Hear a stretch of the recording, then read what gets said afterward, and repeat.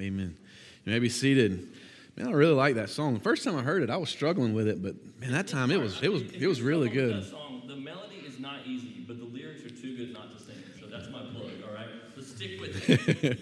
Yeah, that was what I was thinking. You just articulated it better. That's really good. Those words. Well, John chapter 17. If you have your Bibles, go ahead and open up there. 627 words. This is our third week in our series through John 17. How many words are used there by Jesus in this prayer before the Father? Again, said this every week. This is a little bit different than how we are usually preaching through books of the Bible at Poplar Spring, looking at themes in this chapter instead of going verse by verse. And so to remind you where we've been, the first week we looked at, we saw what the Father has given the Son, and we know that from Christ's prayer. Last week we saw what the Son has given to His followers. And today, this morning, we'll see what the Son asks the Father to do. And then next week, in our final week in this series, we'll see what Christ's followers do in relation to the world, or how they are to live in relation to the world. And so before we jump into our text, let me give you a little bit of an intro again, as we've done every week. I want to set the context for you in case you've not been with us. John chapters 14 through 16 are a section of Scripture unique to John's gospel that we call the farewell discourse. Jesus knew very well that he was about to face his death and resurrection and would ascend and go to be at the right hand of the Father. And so he gives his disciples, his followers, some final marching orders, some teaching. As he knows his time his hour is coming, as verse 1 says. And then in chapter 17, Jesus prays, and this too is unique to John's gospel. You won't find this prayer in Matthew, Mark, or Luke, and it's by far the longest prayer of Jesus. And Jesus is just pouring his heart out before the Father. He's given an account of his ministry and the life that he's lived. He's giving one final account before the Father before he faces his trial and execution. And he knows, he's very well aware that this final hour is coming, this hour that all of creation's been longing for, and yet he still stops to pray. He still takes a moment here and he's praying before the Father, and we get this glimpse. And it's this really incredible glimpse that we see of Jesus because it shows us his consciousness, what Jesus is thinking about, what his thoughts are and his perspective on his own suffering. And then after he's gone for his disciples, it gives us just this really candid look at the relationship between the Father and the Son. And so for so many reasons, this text is just incredibly rich, where we get to watch Jesus as he takes inventory of his life, as he prays for our unity and for our sanctification, as he prays for his followers then and then future ones, us now, living today. We'll see even more of that in a few moments as we get into the text. And so, as we've done every week, I want us to hear this prayer as a prayer together, all 26 verses, all 627 words. And so I'm going to ask my brother Paul if he would come up. He's going to read our text for us this morning. You hear the word of the Lord, hear this prayer from Jesus, and be listening as he reads as to what the Son asks of the Father, what he asks the Father to do. What the Son asks the Father to do. The first thing you note there, we're going to jump right in. I have 5 for you this morning, 5 observations in the text that we see the Son asking of the Father. Request he's making before the Father. The first one is that the Son asks the Father to glorify him. You see it in verses 1 through 5. One commentator, though, verses 1 through 5 or 1 and 5 are where you see it explicitly. But one commentator says, in fact, the personal glorification here of Jesus is the unquestionable thrust of the entire prayer. And I think there's probably truth in that. Look at verses 1 and 5 together, though. That's where we hear him specifically ask for this. It says in verse 1, when Jesus had spoken these words, he lifted up his eyes to heaven and said, Father, the hour has come. Glorify your Son, that the Son may glorify you. And then in verse 5, now, Father, glorify me in your own presence with the glory that I had with you before the world existed. So when the Son asked for the Father to glorify him, what does that mean? What's he asking for specifically? Well, the glory of God is seen, and we've mentioned this a little bit in our former 2 weeks, last week and the week before. The glory of God is seen in the revelation of who God is, what God is. And so this morning, think about this, the more revelation, the clearer picture, the more understanding we have of God, the greater the display of his glory. And so throughout history, we've seen his glory displayed in varying degrees and in different ways. Psalm 19, verse 1 says, the heavens declare the glory of God, meaning that in some sense and in some way the heavens, the stars, the planets, the universe that he's created reveals glory about God, that there is a God, that he exists, and that he created the world.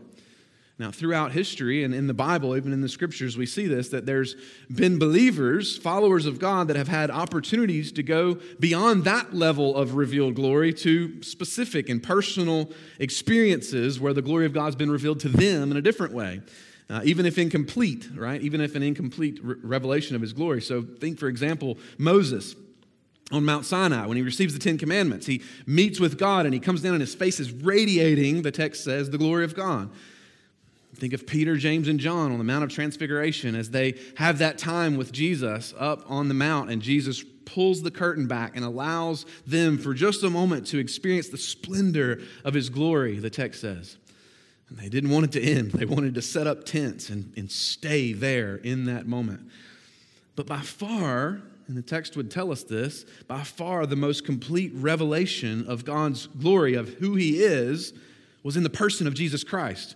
Hebrews chapter 1, verse 3 says that he, Jesus, is the radiance of God's glory. He's the exact imprint of his nature. He upholds the universe by the word of his power, and after making purification for sins, he sat down at the right hand of the Majesty on high.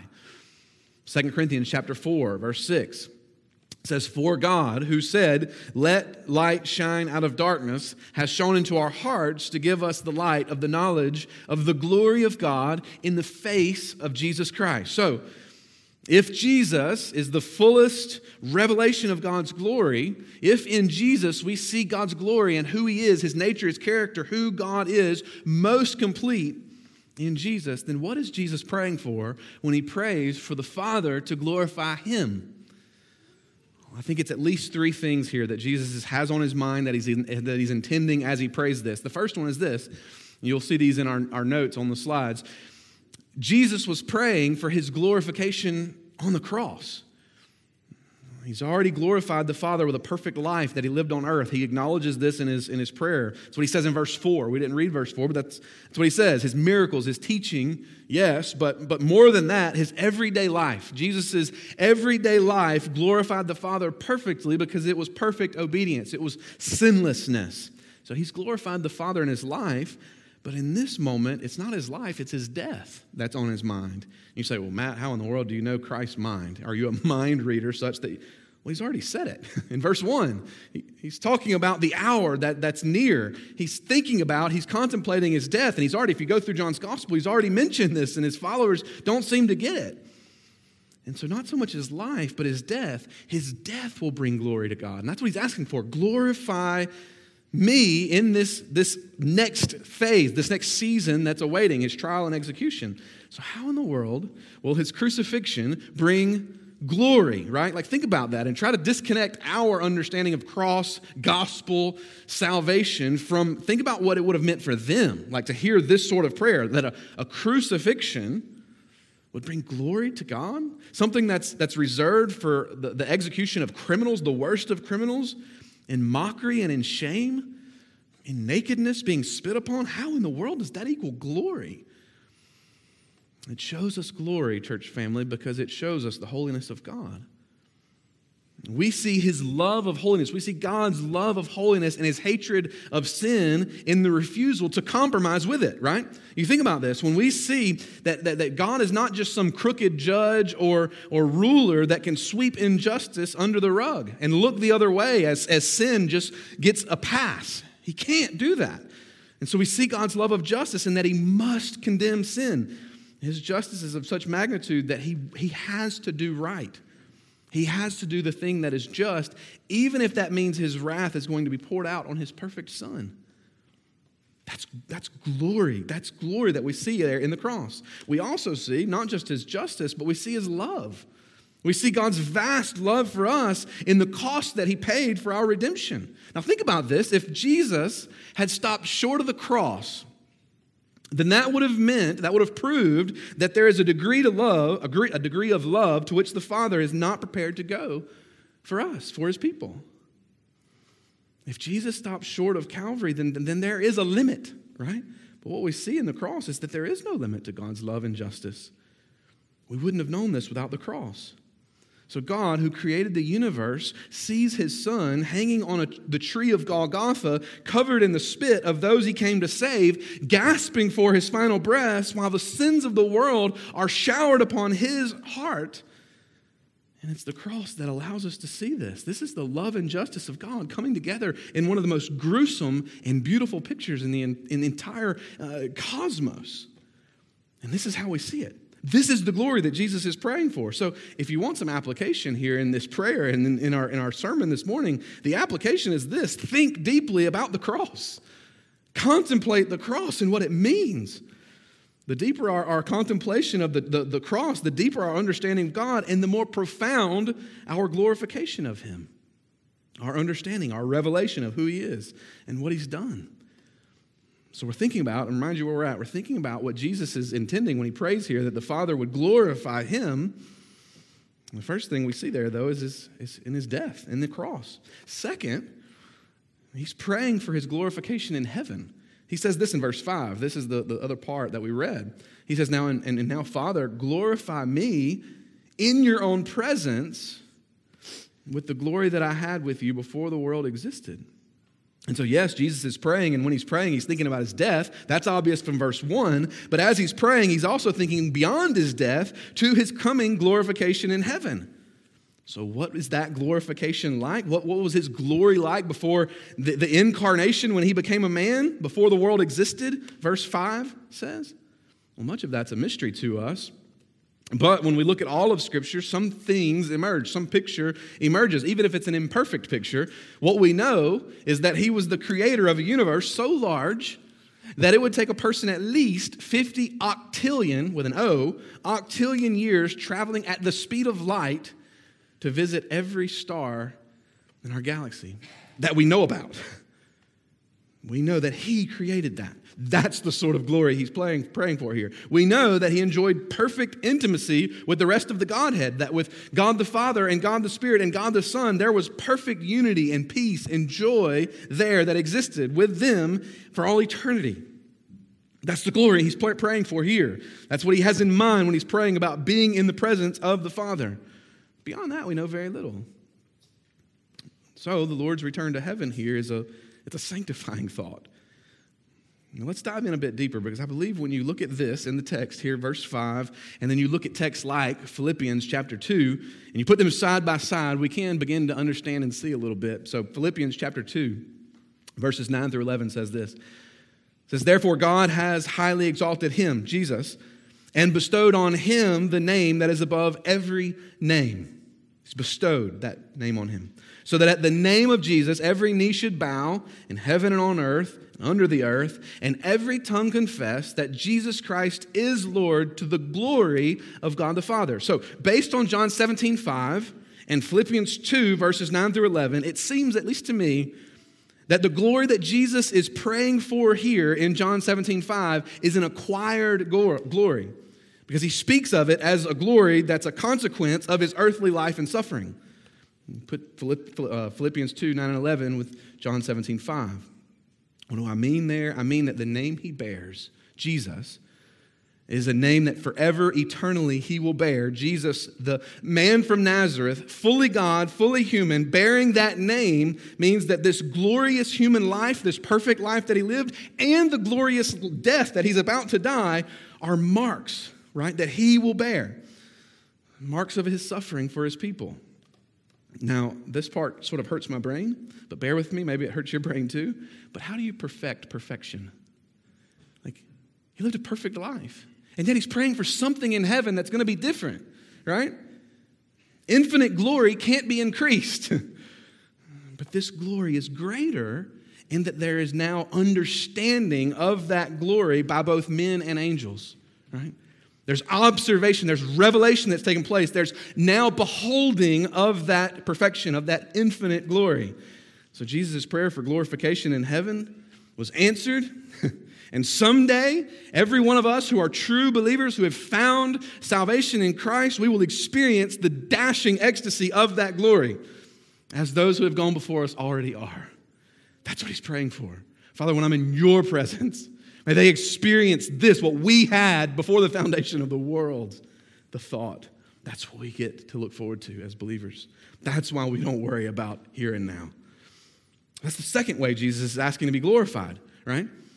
That he would be glorified in his death on the cross, that he'd be glorified in his ascension when he goes to sit at the right hand of the Father. But that's a little unsettling, isn't it? When you think about this, his glorification on the cross happened 2,000 years ago, right? 2,000 years ago. And though we have his word, his inspired, inerrant word, we're not able to see it. We're not able to just go in a time capsule and go back and transport through time and be there and stand at the foot of the cross and gaze at the glory of the crucifixion of the Son of God. And his glorification in heaven is only partly comprehensible, right? We have scripture that talks some about it, but we can't know perfectly. So the manifestation of his glory, if left only to the cross and to heaven, if that was our only understanding, then we'd be greatly disadvantaged because neither of those are perfectly accessible to us because of time and space. Does that make sense? So thank God there's a third way that Christ is praying for his glory to be put on display, his glorification, for his glory to be revealed. That leads us to our third subpoint here. He's praying for his glorification in the church. So between the glorification of Christ in history at the cross on Golgotha and the glorification of Christ in heaven, where he is now, there's another glorification on earth that we get to experience. And it's now, and it's happening here, and it happens among us, his body, the church. We've mentioned numerous times that Jesus says that he's explicitly prayed for his glory in verse 1 and in verse 5. But if you think of those verses as bookends, what comes between them? Well, I'm glad you asked. That's a great question. His reference to his people.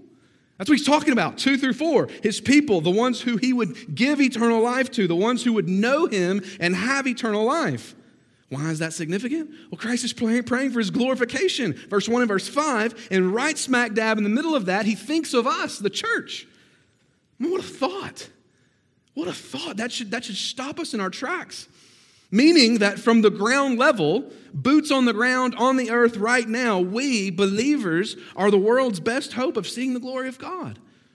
Aside from the scriptures that he's revealed himself, he's revealed his glory to us in his authoritative word, walking around on this planet, we are what should be showing them this glory, this God who's given his life for us. What a thought that is. That Jesus made the Father's glory comprehensible, and so should you. So should I. So should we as the body of Christ, the people of God.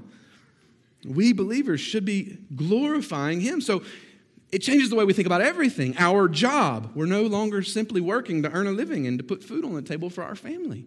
We're actually working to display God's glory to this world in whatever vocation he's called us to. Why do I know that? Because that's what Jesus prayed for. He's praying for you, the church, to do that. In your home, you're not just raising kind, moral little humans. You're displaying the glory of God to those little humans and to your spouse. Friends, that's why it's vital that we're a people of the Word, a people, and we're going to talk about this more in just a moment because it's one of the things he explicitly prays for, but that's why we're a people of the book. Why? Because it's our source. It's how we can know Christ. How can you reflect? How can you glorify someone that you have no idea, no knowledge of them? You've spent no time with them. We must meditate on the cross. It's the clearest demonstration of the love of the Father. We must devote ourselves to his word because it's how we know him so that we can be, as we walk this earth, glorifying God. And in doing these things, we experience the answer to the very thing that our Savior is praying here in John 17. So all of that was point number 1. The Son asked the Father to glorify him in his death, in his going home to heaven, and in his people, the church. We have 4 more points, so we got to roll. Number 2. The Son asked the Father to keep believers in the Father's name. This is verse 11. This is the second part of verse 11. So if you're there with me, it says, Holy Father, keep them in your name, which you have given me, that they may be one, even as we are one.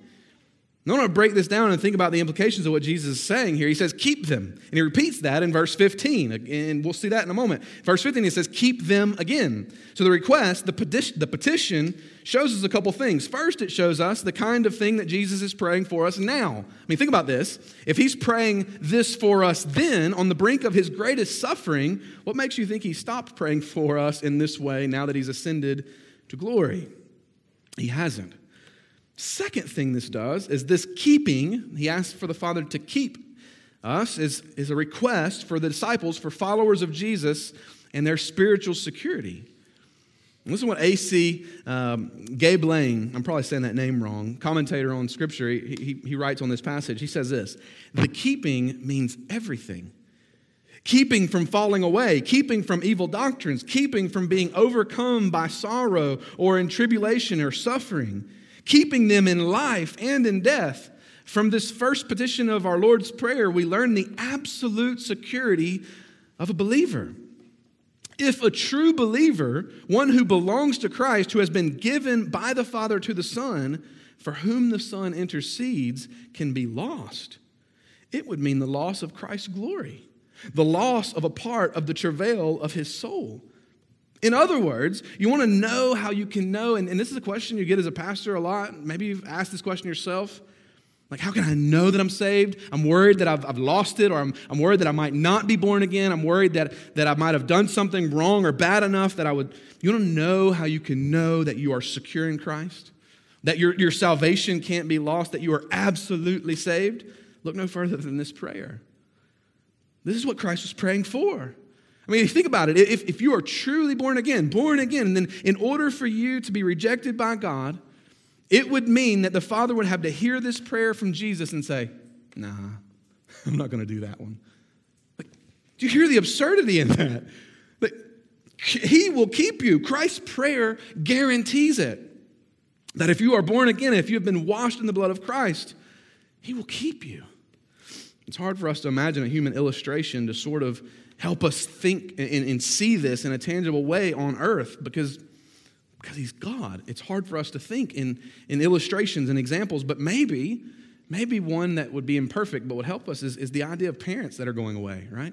Like if parents were leaving, maybe going out of the country for a long time or maybe forever, for whatever reason they had to flee the country and leave, and they were forced to entrust their kids, their children to someone else. Think about how they would plead. Like, keep them safe. I beg you to keep them, right? Or a newly married man who's been called to go to war and he entrusts his new bride to his mom and dad. And what would he say to them? Care for her, right? Like, care for her, look after her, and love her as you've loved me. Until I return, care for her, keep her. I mean, those are imperfect examples, but the more we get into the specifics of this request, we'll see next week, because this request in particular deals with our relationship to the world. And so we'll dig deeper next week into this idea. But what I want us to see now is that Jesus, this should be incredible security and comfort for your soul, to see Jesus asking the Father to keep you, to hold you near. You are safe if you're in Christ. I marvel at that. Number three, third observation here in the text. The Son asks the Father to keep believers from the evil one.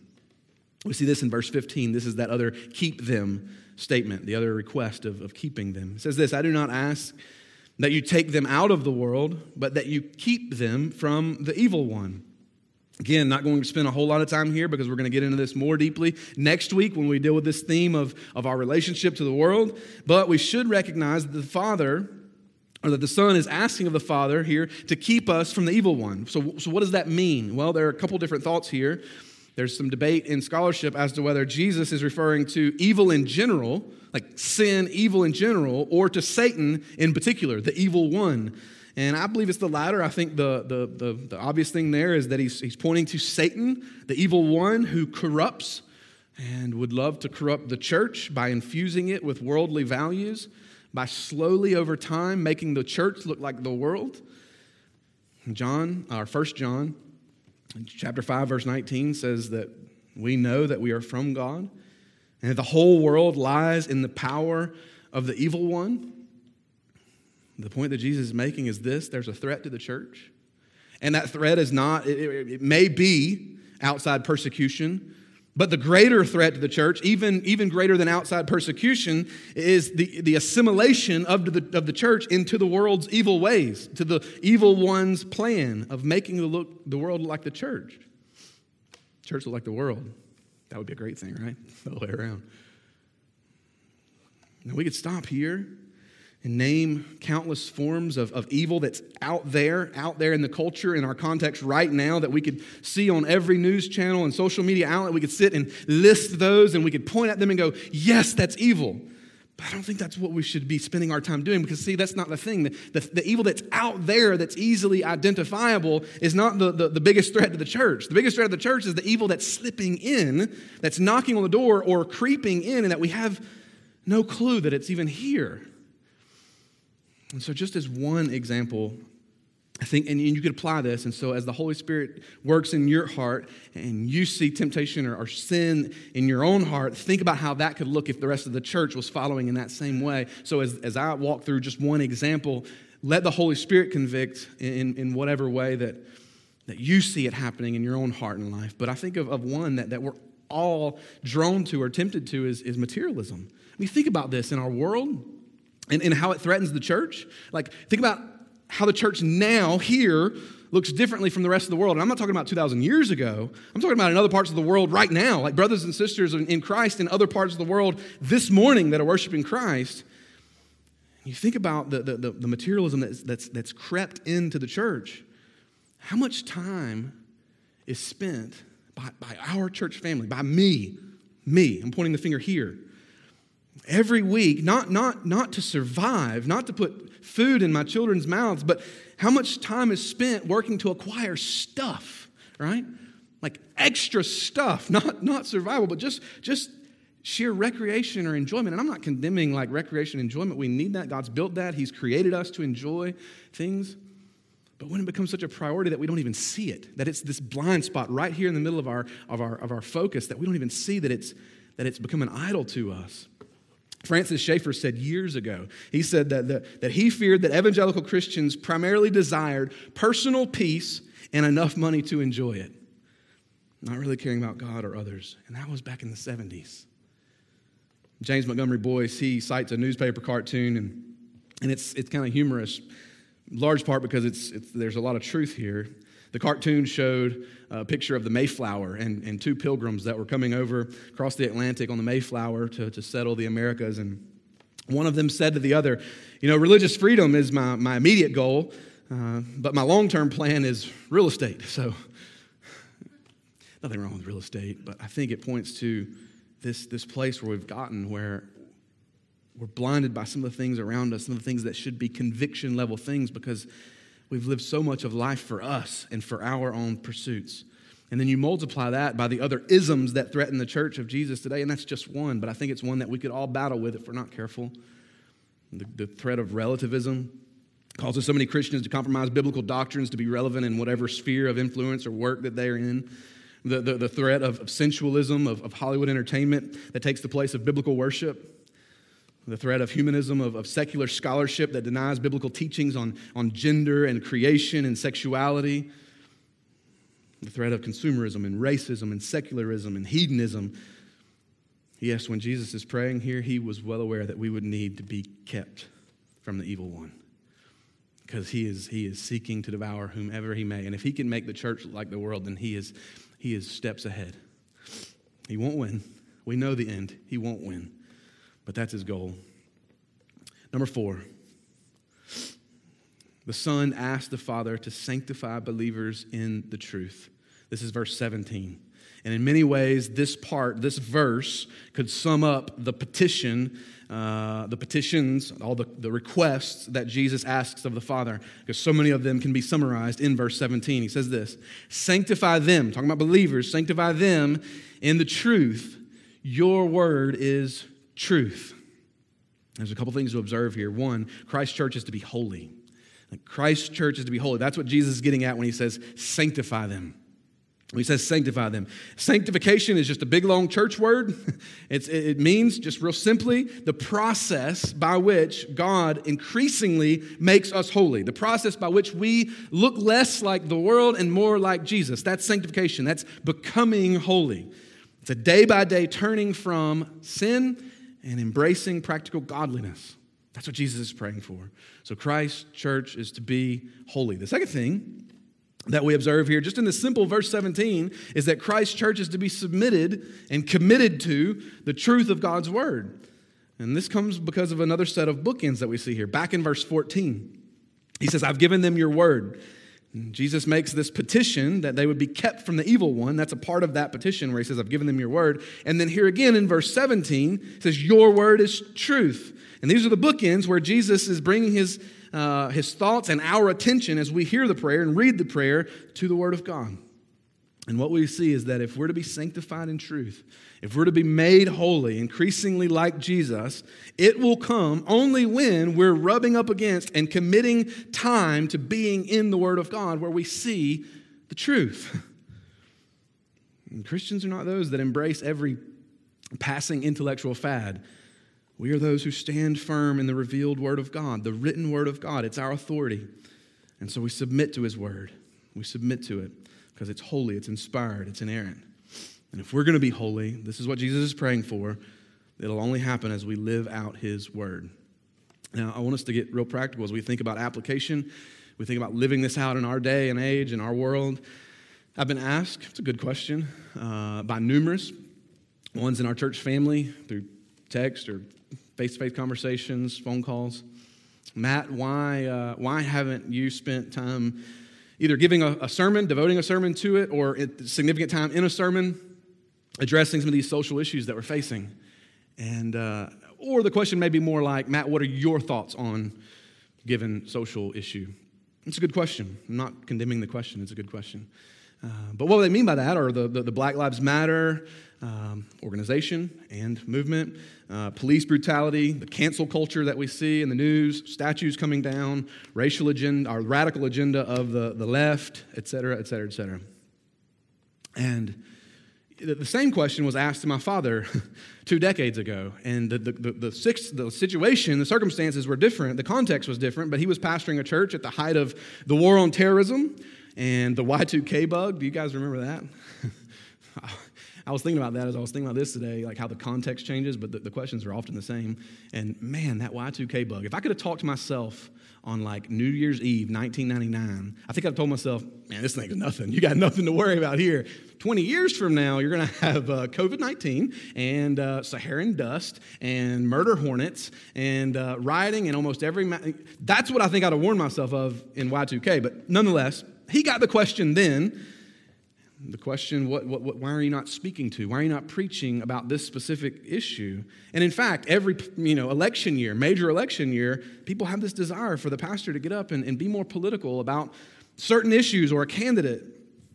And so if you're wondering, like, what would my answer be to those things? Here's my short answer. And I really try not to be agnostic when it comes to politics. I care because I care about what the scriptures say.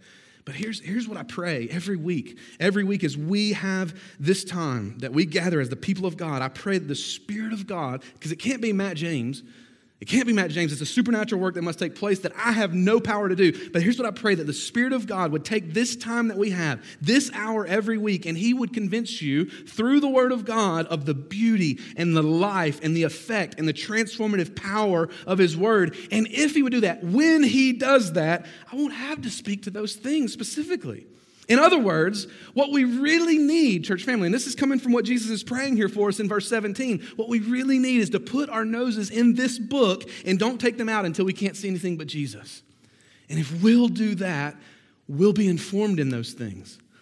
He may not speak specifically to statues coming down in the scriptures, but when we can't see anything but Jesus, those things fade into the distance. This was what would happen with God's people. If God's people were doing that, then we wouldn't have to have current events translated to us by news agencies that are hustling and jostling for your allegiance. God desires His people to be holy. That's what Christ is praying for. Verse 17. As far as I can see, CNN, Fox News, Facebook, they've never transformed someone into the image and likeness of Christ. But you know who has the Spirit? Who can do that? Is the Spirit of God. That's what He's praying for. That's where the power of this transformation takes place. And as you gaze at Him and as I gaze at Him in His Word, that's what He's praying for. Your Word is truth. That's exactly what happens. How do I know? How can I guarantee you that? Because that's what Jesus is praying for. And just like you won't be lost if the Father's keeping you, you will be transformed if you're doing that, if you are in the Word of God. That's what He's praying for. Sanctify them in truth. Your Word is truth.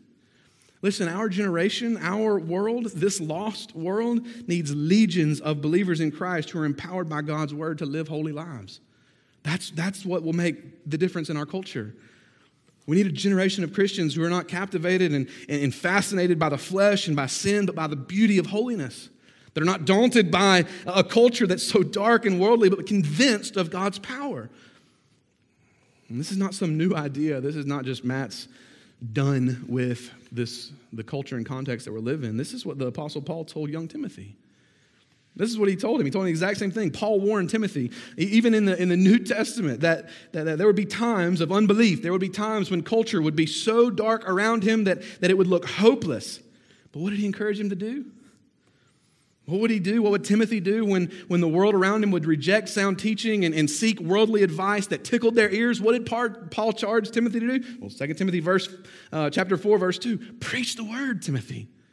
Preach the word. Your word is truth, Jesus says in verse 17. In season and out of season, Timothy, preach the word. There's no other power on earth that compares to the transformative power of God's word, Timothy. Preach it. Don't stop preaching it. No matter how dark it gets, preach the word. Chapter 3, verse 16 and 17. Again, this is Paul to young Timothy. All scripture, Timothy, is breathed out by God. It's profitable for teaching and for reproof and for correction and training in righteousness, that the man of God may be competent and equipped for every good work. Preach the word, Timothy. It's efficient. It'll work. It is the only power that we have for transformation. So you want an unbiased news source? You want objective truth? You want help interpreting the events around us? Put your nose in the book. Put your nose in the book, and the truth will meet you there. One final thing that we see here, one final request that the Father asks of the Son. It comes in verses 20 and 21. It says the Son asks the Father to make believers one. He asked that we would be one, verses 20 and 21. I do not ask for these only, but for those who will believe in me through their word, that they may all be one, just as you, Father, are in me, and I in you, that they may also be in us, so that the world may believe that you sent me. In verse 20, Jesus explicitly prays for you and for me, for us as followers of Jesus. He says that he's praying for those who will believe in me. That's us. We've received the word. We've received the gospel. If you've believed upon Christ, and this is specifically the part of the prayer where Jesus is praying for you, in particular, the ones who will believe. After identifying the who of the prayer, it's important to get to the what of this part of the prayer. What's he praying for? It's unity. It's unity. And now you say, Matt, we've spent a good bit of time talking about that last week and the week before. We're going to do that again this morning. You may ask why. I said, well, if it comes up in Jesus' prayer as something that the Father gives the Son, and it comes up in the prayer as something that the Son gives his followers, and it comes up as something that the Son asks of the Father, it sounds like it's pretty important, and we might should spend another week looking at it. I do want to observe, though, another aspect of this unity, a little bit different from last week that we talked about. Last week, I felt like the focus, at least in my own heart and mind and thinking as I was preparing and praying through last week, was the local church, us as believers here at Poplar Spring. But I think it strikes me that as Jesus prays here for future followers, that we would be one as the Trinity is one. He's not praying specifically for the local church. He's praying for all believers of all generations. That there's a unity that we should have as Christians, all Christians, despite any differences that we might have because of time or space, because of where we're located and when we're living. A.W. Tozer, incredibly wise writer, thinker, he said this: has it ever occurred to you that 100 pianos, all tuned to the same fork, are automatically tuned to each other? They're of one accord by being tuned not to each other, but to another standard to which each one must individually bow. So 100 worshipers met together, each looking away to Christ, are in heart nearer to each other than they could be if they were to become unity conscious and turn their eyes away from God to strive for closer fellowship. Listen to this last sentence. Social religion is perfected when private religion is purified. So as we look at our lives, it's a question we must wrestle with. Do I have more in common with believers that lived 1,500 years ago, or my neighbor that's lost that lives right down the street from me? Sure, circumstances change, contexts change, we probably wear different clothes and stuff like that, but if we're tuned to the same fork, the doctrines that we see in Holy Scripture, then we should be more in tune with them than we are our neighbors that don't know Christ now. So let me give us this morning, if that's the case, if there's to be a global unity in the bride of Christ, the people of God that have ever lived, that's what Christ is praying for here. And this principle of unity, this principle of unity in truth that Jesus is praying for, what observations can we make to strive for that sort of unity that Jesus is praying for? I'll give you 3 real quick, and then we'll close with this.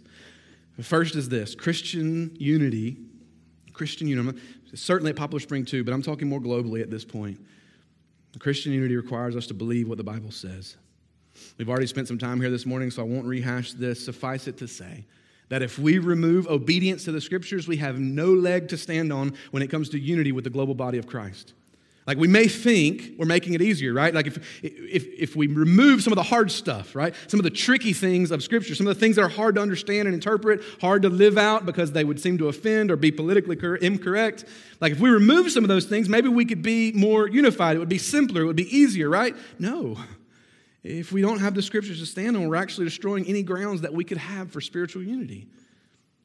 And so we have to believe what the Bible says. Second is this: Christian unity requires us to not add to what the Bible says.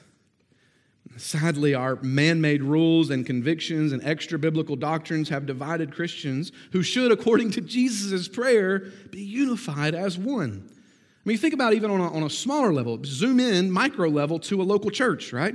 I know I'm still talking about global here, global unity that exists between Christians, but think about it even on a small level, even in churches. How many churches have divided and have split over core doctrinal issues? There's not many that I know of. Usually it's over silly things like the color of the carpet, or this person said this, or this pastor's leaving to go here and he won't take these people with him. Like, it's usually silly things. How much more then, globally, would that be the case if we're dividing over these things that we add to the Scriptures? Like, well, I believe this is the way it should be played out. It requires us not to add to the Scriptures if we're going to see fulfillment of what Jesus is praying for here among us, unity among believers, even in our own community and state and local and then global level. And then the third is this: Christian unity requires us to do theological triage. You may ask, what in the world do you mean when you say that, Matt? Well, if you get rushed to the ER, let's just hypothetically say in this example, you're rushed to the ER because you've got an ingrown toenail and it really hurts, like really hurts. And you get there, and at the same time that you get there, somebody comes up and they've just had a heart attack. That person is going to see the doctor before you do with your ingrown toenail. Like, that makes sense. That's triage. You assess the situation. This is more vital than this. Let's see this, right? And the same thing must happen for us as Christians. Core doctrines are not up for debate. Things like the deity of Jesus, Jesus as the only way of salvation, Jesus' death as substitutionary atonement, Jesus' bodily resurrection, justification by faith alone. Those things are core doctrines. They're not up for debate. They're non-negotiables. We call them primary doctrines. All Christians, everywhere, agree to those doctrines, or by their disagreement with those doctrines, they are proving themselves, in fact, to not be Christian. Right? Does that make sense? And then there are doctrines outside of these that are, yes, important, but not essential to Christian unity.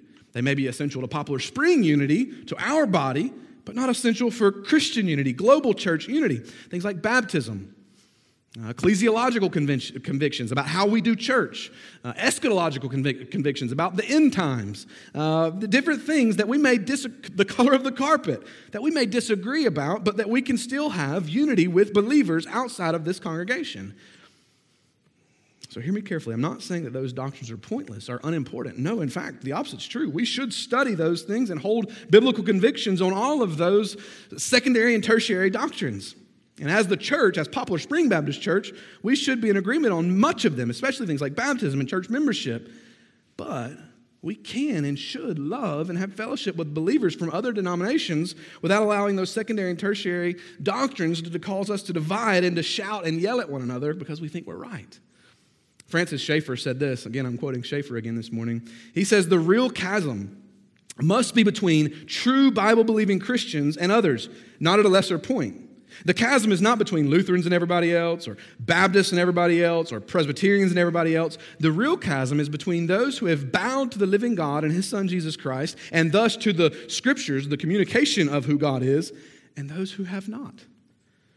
And so as we wrap up this morning, I think just an application, like, ask yourself, do you long for unity in the global body of Christ in the same way that Jesus is praying for unity in hours before he's crucified? Like, that's what's on his heart? That the people that are known by his name, that would name the name of Christ, would be unified and love one another? Or does it grieve you to see pockets of Christianity yelling at other pockets of Christianity because of side issues? Maybe even important issues, but side issues? Like, I can't imagine that's what Jesus had in mind when he prayed that we would be one. And we don't compromise truth, and we have convictions, and the reason we are convictionally Baptist as opposed to something else, those are important things, but it shouldn't cause such separation that we can't lift the name of Christ with a brother or sister that we meet in the grocery store and celebrate that they are too born again, right?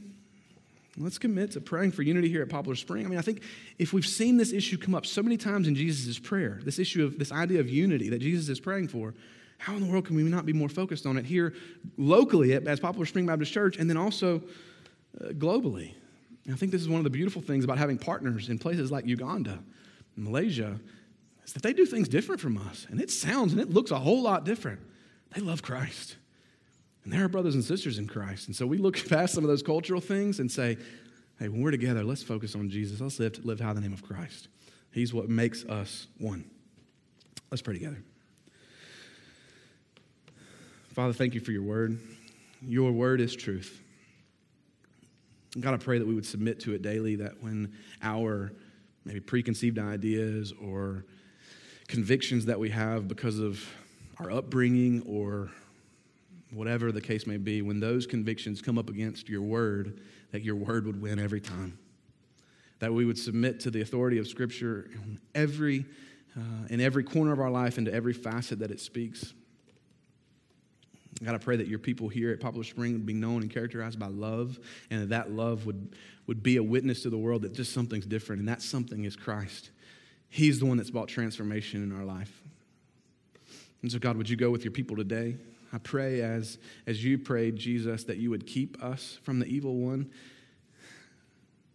that you would keep us from slowly looking more and more like the world.